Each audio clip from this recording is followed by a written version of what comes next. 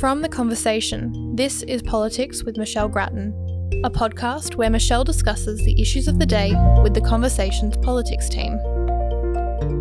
Hi, my name's Amanda Dunn. I'm the Politics and Society Editor for The Conversation, and I'm speaking with Michelle Grattan. Hi, Michelle. Hi, Amanda. Michelle, it's hard to believe, but we're in the final 2 weeks of Parliament for the year, and the government's rushing to get some key legislation through. So at the top of their list is the IR bill, which has been quite controversial, and it still needs the support of either Jackie Lambie or David Pocock alongside the Greens to get it over the line in the Senate.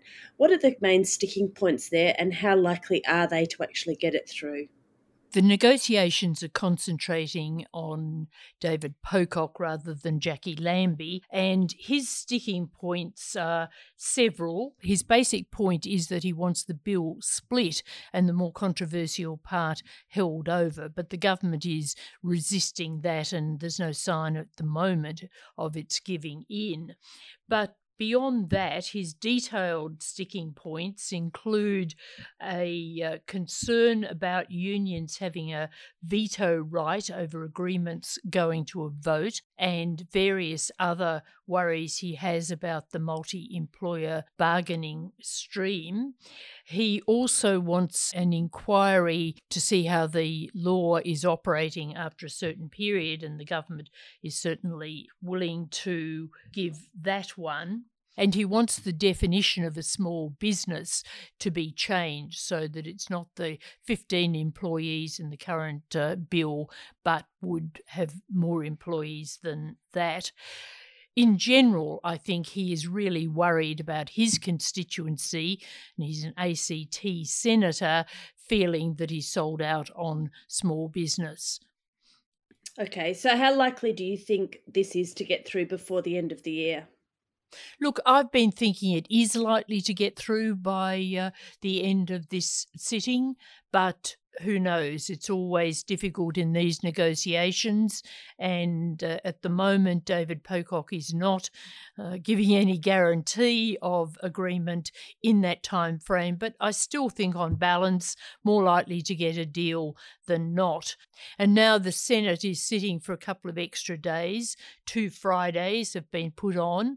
It's still possible it could go into a third week, although I think none of the senators would particularly want that, but that is still an option that's open because there's quite a lot of business to get through in the sitting, quite apart from the Industrial Relations Bill. All right, and Michelle, the Victorian election is on Saturday and it has become extremely nasty in the past couple of weeks, and it's also showing that the polls are tightening a little bit. A poll today showed that. The popular wisdom is that state elections have few implications for federal politics, but they're always closely watched in Canberra, aren't they? Oh, they are, and this is a particularly interesting election, I think.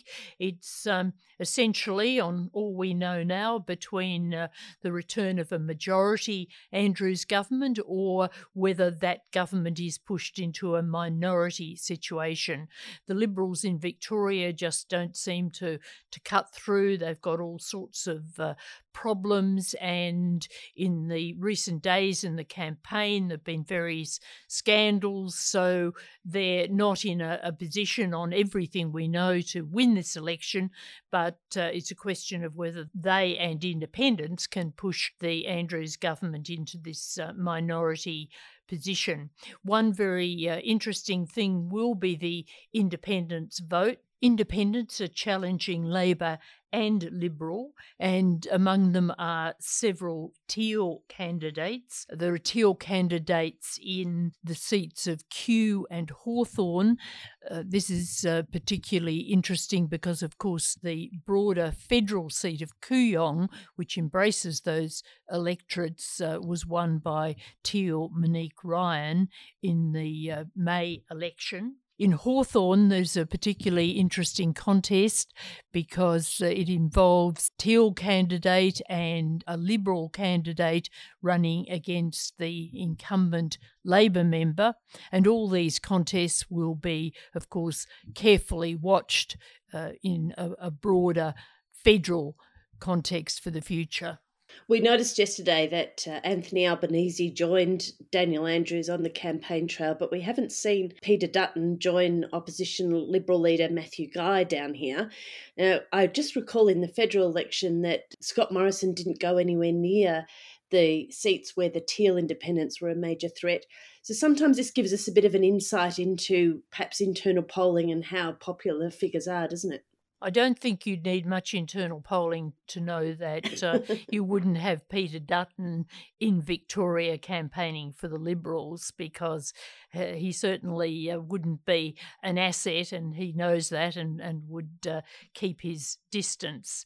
And of course, when you look further down the track, that's a problem for the Liberals, the federal Liberals, and for Peter Dutton, because he does need to win back some Teal federal seats. I don't think that the Liberals would have a chance of coming near to government unless some of those seats were reclaimed. So I think that he'll have to find a strategy to try and become a bit more acceptable in the South, but it's going to take quite a deal of doing.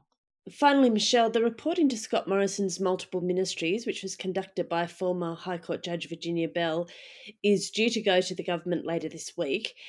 Is there anything likely to come out of this other than more political point scoring and a rehashing of things we already know?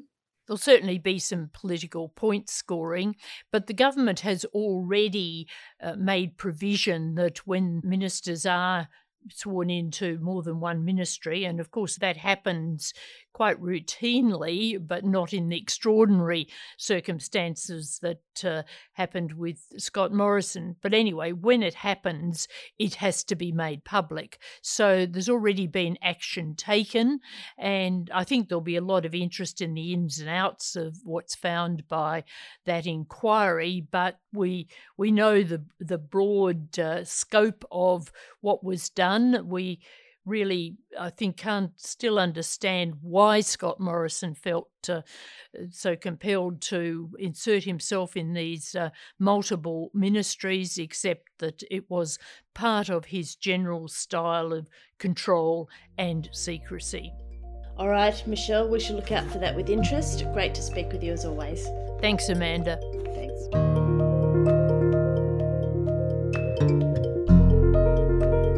Our theme music is by Blue Dot Sessions. You can find more podcasts from The Conversation on our website at theconversation.com.